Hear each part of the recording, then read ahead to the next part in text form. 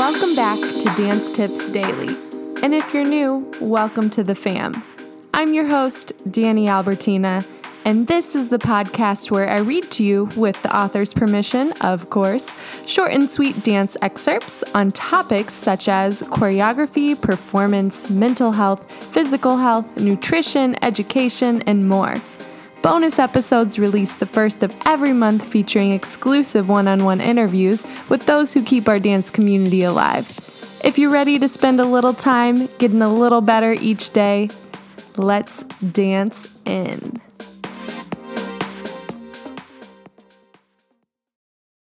This is episode number 327 featuring danceinforma.com, Finding Family Through Dance. It's June 23rd, 2021, and we have a Wellness Wednesday tip for you here at Dance Tips Daily. Let's dance on into our blog, written by Catherine Boland. A true treasure of a life in dance can be the communities we find along the way. We find these communities through lows and highs, through hardship and triumph.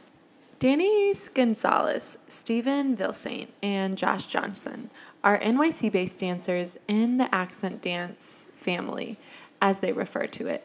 They all experienced notable hardship and then overcame it through dance and hard work, perseverance, and positivity. Accent Dance founding director Andrea Zegelman decided to have them dance together in their separate styles in one piece. Stories of overcoming adversity, coming together in one work of art.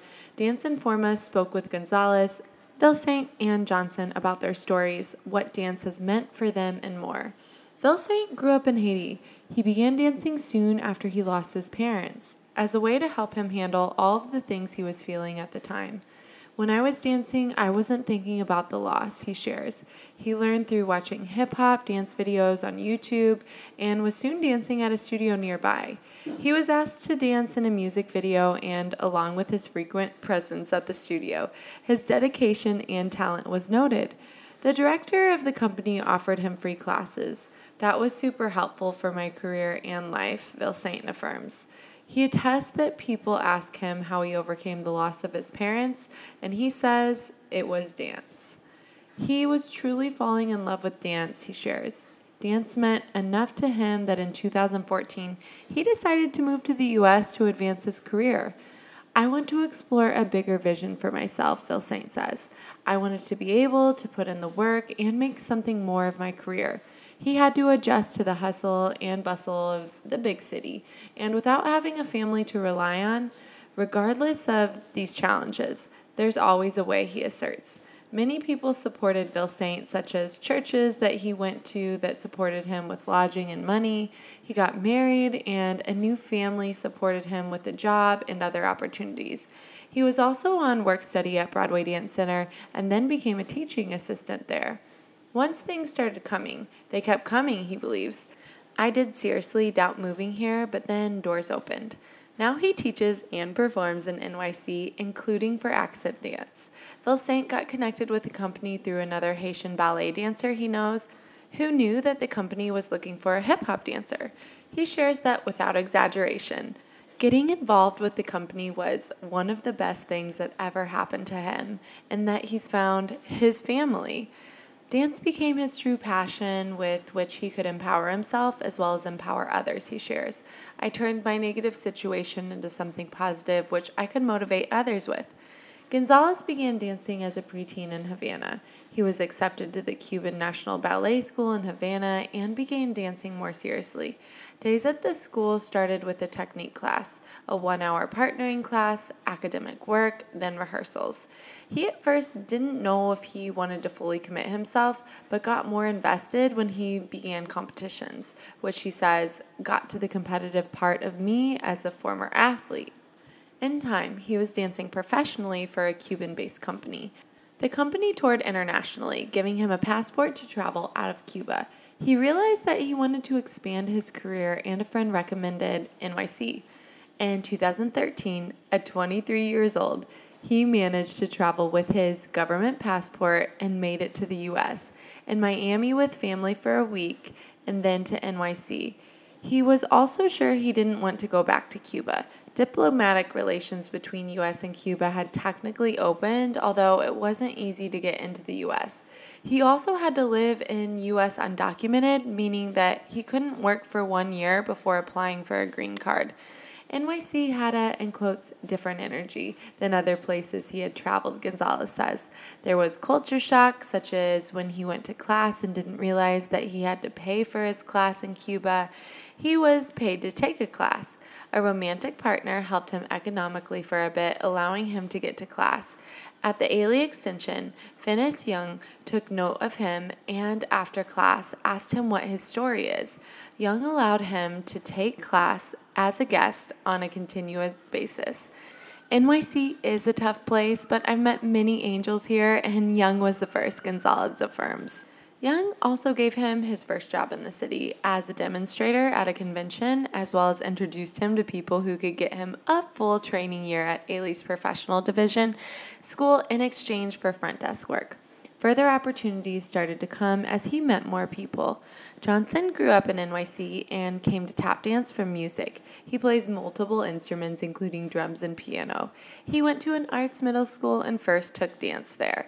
He saw tap as being able to make music with his feet. And through high school, he got more and more passionate about the form. He attended festivals and studied intensively while still playing in a jazz band. In college at Penn State, he studied business while playing basketball. He tapped in NYC streets to help make money for college tuition and living expenses. After college, he traveled and danced in China, South Africa, and various European countries, including Germany for a year and a half, performing 5 or 6 times a week. He was also doing speaking engagements about his story overcoming financial hardships through dancing in school and then building a career. Next for him was returning to NYC and publishing a book about his story called Make It Happen. He shared the story with NYC Public Schools as a way to inspire kids to work hard and overcome adversity. Ellen DeGeneres heard about his story, and her show contacted him to be a segment. He'd like to turn his story into a screenplay next. He came to Accent a couple of months ago. A dancer contact knew that Accent was looking for a tap dancer and connected the company with Johnson. He also teaches at a dance studio and at the YMCA. Johnson still does speaking engagements as well and has explored classes in other dance forms to improve his visual performance presence. He reiterates that he came to tap as a musician and the musical element was what drew him in the most. During this time of social distancing, he's deepening his choreographic work, reflecting on his work as a dancer, and focusing on tap craft and history. He has a small floor that he takes up to his roof a few times a week to continue to tap. I'm grateful to be a tap dancer, Johnson says joyfully. He says his tap heroes include Jimmy Slide, Gregory Hines, John Bubbles, and Baby Lawrence. He'll stick around with the Accent family as long as he can be of help, he says. When Zegelman wanted these 3 men to dance together, Johnson was a bit nervous about maintaining the purity of his dance form. Out of respect for my mentors and teachers. He comes from a creative community of purists, he says. At the same time, he was curious about how the piece might turn out. What came to be through the creative process ended up managing to blend forms while maintaining each form's integrity, he says. With approaches such as dancers turning in unison or canon, each in their own way, dance forms conventional style. Phil Saint shares that Zegelman's original idea was to have 3 men with different life stories of overcoming adversity and varied personalities dancing together in different styles. Gonzalez knew Zegelman from her being a student in his ballet class, and he knew Phil Saint from his dance circle. Gonzalez says that when someone referred Johnson to him, he then read Johnson's biography and was super impressed. So these became the 3 men to realize Zegelman's vision for the piece. The piece was going to be in a full dance show from Accent Dance, which has been postponed due to social distancing mandates. Phil Saint believes that we are in a dark place right now with so much getting canceled and our lives upturned, but that we will fly free again.